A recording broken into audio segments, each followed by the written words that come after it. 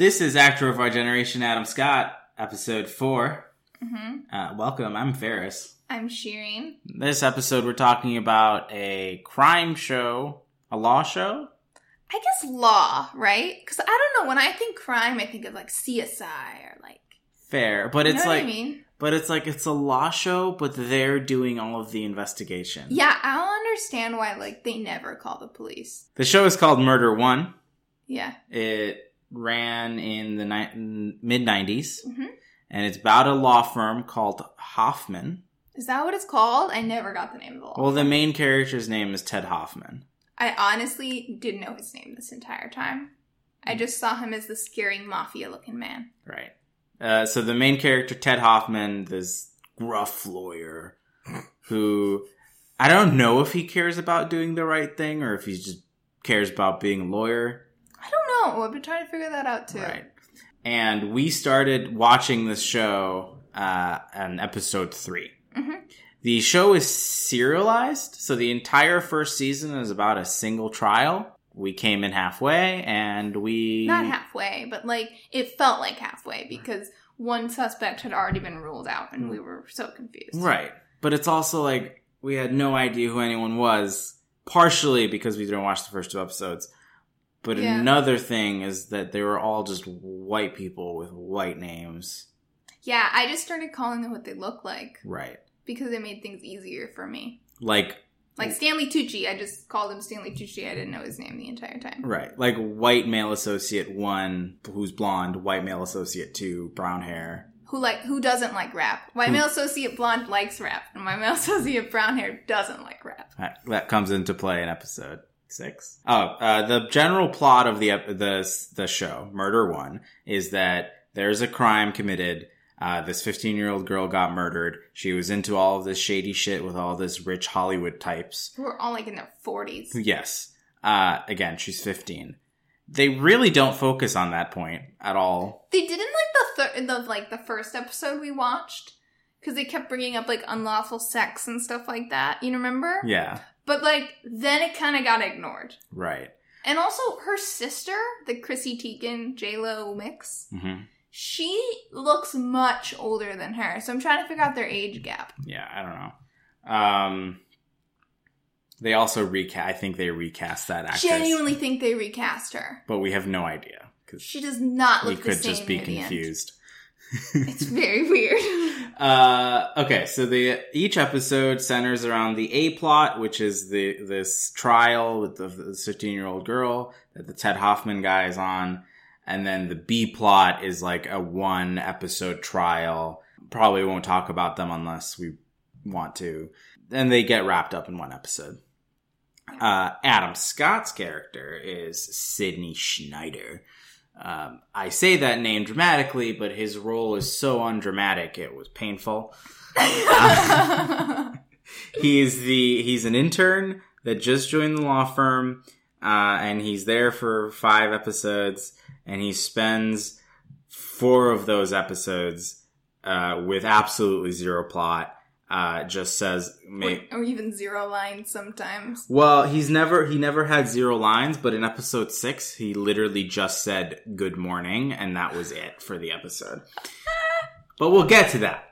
We got some great shots of the back of his suits. Yes. A lot of just him in the background, or not even a lot. Not even in the background. If he was still in the foreground, it just like you didn't see his face. Right. It was just his back, and then the people who were talking were like behind him. Like the camera was on his shoulder or something. It was really weird. So we'll start with episode 3, where he joins, and he basically meets with the Hoffman guy and says, I'm excited. Yeah, he's a law student. His mom or dad knows Hoffman, and he got the job, and that's about it. Yeah, so nepotism there. Yeah, even though you don't think it's nepotism. I don't know if it is, but either way, it's about, he knows someone who got him this job. Right, and he's okay, so this is his first, like, nerdy character. Like, he's a little of a nerd, he's very awkward.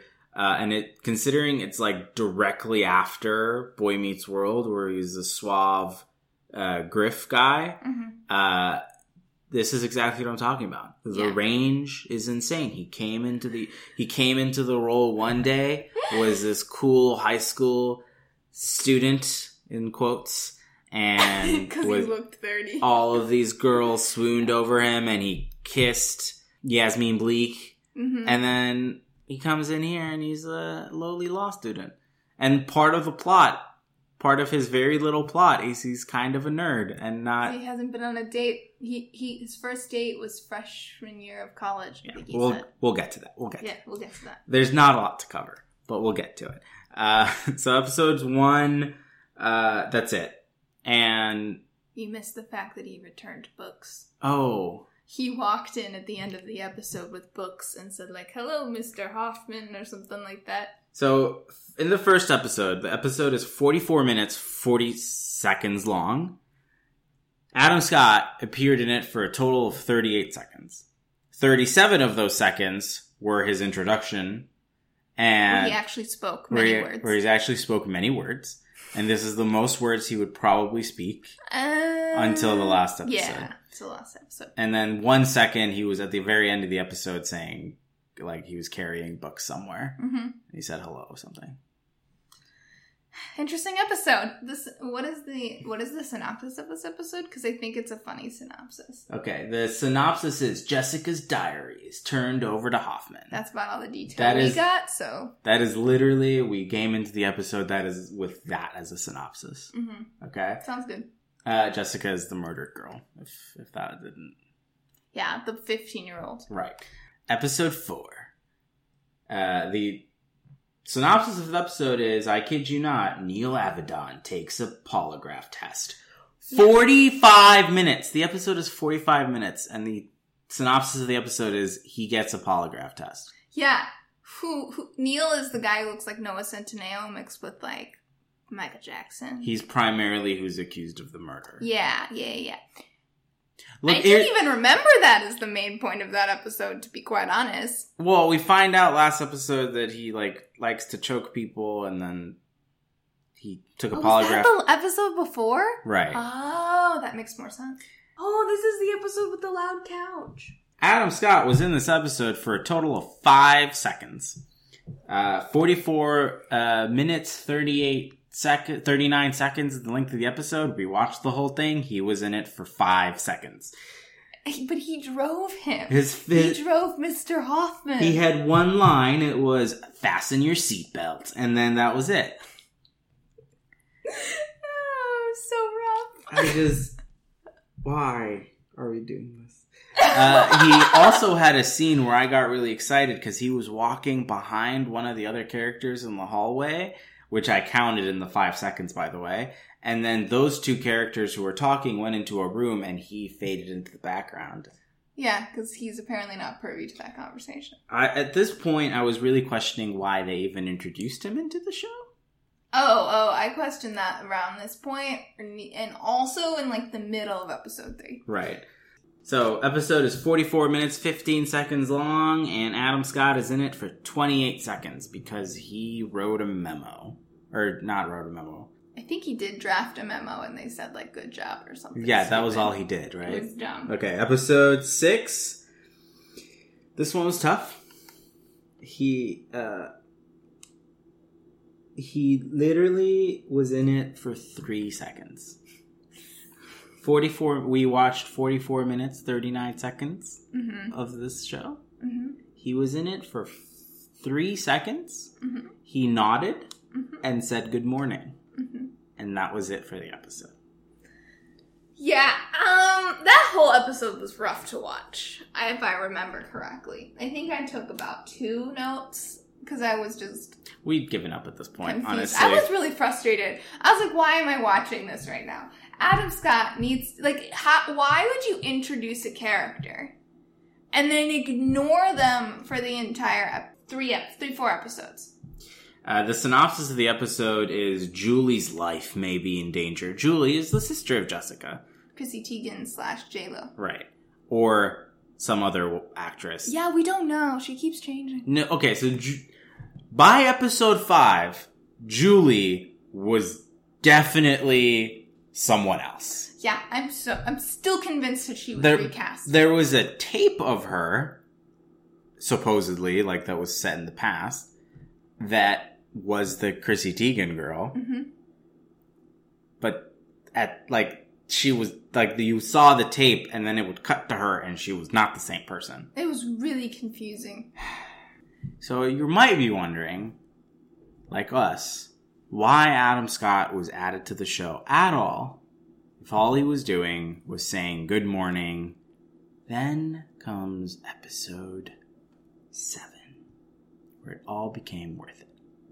Did it become worth it? He had an actual plot point. So turns out the whole reason Adam Scott was there, for plot reasons, was that there was a leak coming from the Hoffman law firm, and it turned out Adam Scott had been seduced by a sexy news lady. Mm-hmm. And he was releasing it to her. So that's 2 roles in a row. I would just like to recreate this scene. We're watching this episode, and we're both so tired of watching this show. Like, this show isn't bad. As I said before, the problem is you're waiting for Adam Scott to do something, and he does nothing. This episode, when Adam Scott is revealed, Ferris and I scream. The entire episode, they're talking about there's a leak. Someone's a spy. Someone's a traitor. And we're both like, it has to be Adam Scott. And we're like, please let it be Adam Scott. We both screamed, threw our hands in the air, and started like dancing around the apartment because we were just so happy that he finally had a storyline. So, he was in this episode for 2.5 minutes. 2.5 minutes. Longer than the rest of the episodes combined. Yeah, that's pretty bad. And more lines. And he was basically he got seduced by this anchor lady, news lady, that, would you call him raped? So, it was really difficult because he was explaining that he got very drunk and he didn't know where he was, and then all of a sudden he found out that he was like naked in her room, and I'm just thinking to myself, this sounds a little bit, this is a tough beat for the show, and the fact that they called it just seduction was a little rough. He was very specific that he didn't drink. Yeah, and then he all of a sudden did drink, apparently. Yeah, he drank 2 heavy drinks. And then the next thing he remembers, he was in this news person's room and his pants were off. That sounds sketchy. It's very sketchy. Anyway, he's forgiven. He's given a warning, and then is told to use it as a lesson. Yeah, and he's kept at the firm. Okay, so he was technically accredited in episode 8. But he was only credited there because he was in the flashback of the episode prior, saying that he was the leak. Yeah, it was stupid. Okay. So you got that amazing moment where his head was down and then it went up. It was very dramatic. It was very dramatic. Not as dramatic as the opening credits, because the opening credits are so dramatic. I love it. Final thoughts? On the show? Yeah. Was it worth it? That's what I question every day. It's not as, like, okay, Dead at 21 was a terrible show. I was happy when that was over because I couldn't get through that. It was also one 20-minute episode. Yeah. This one, as I said multiple times in this, it's not that bad. It's a show that definitely is probably good. But the problem I have with it is that we watched it for Adam Scott, which I guess we have to accept because he's not at the height of his fame yet.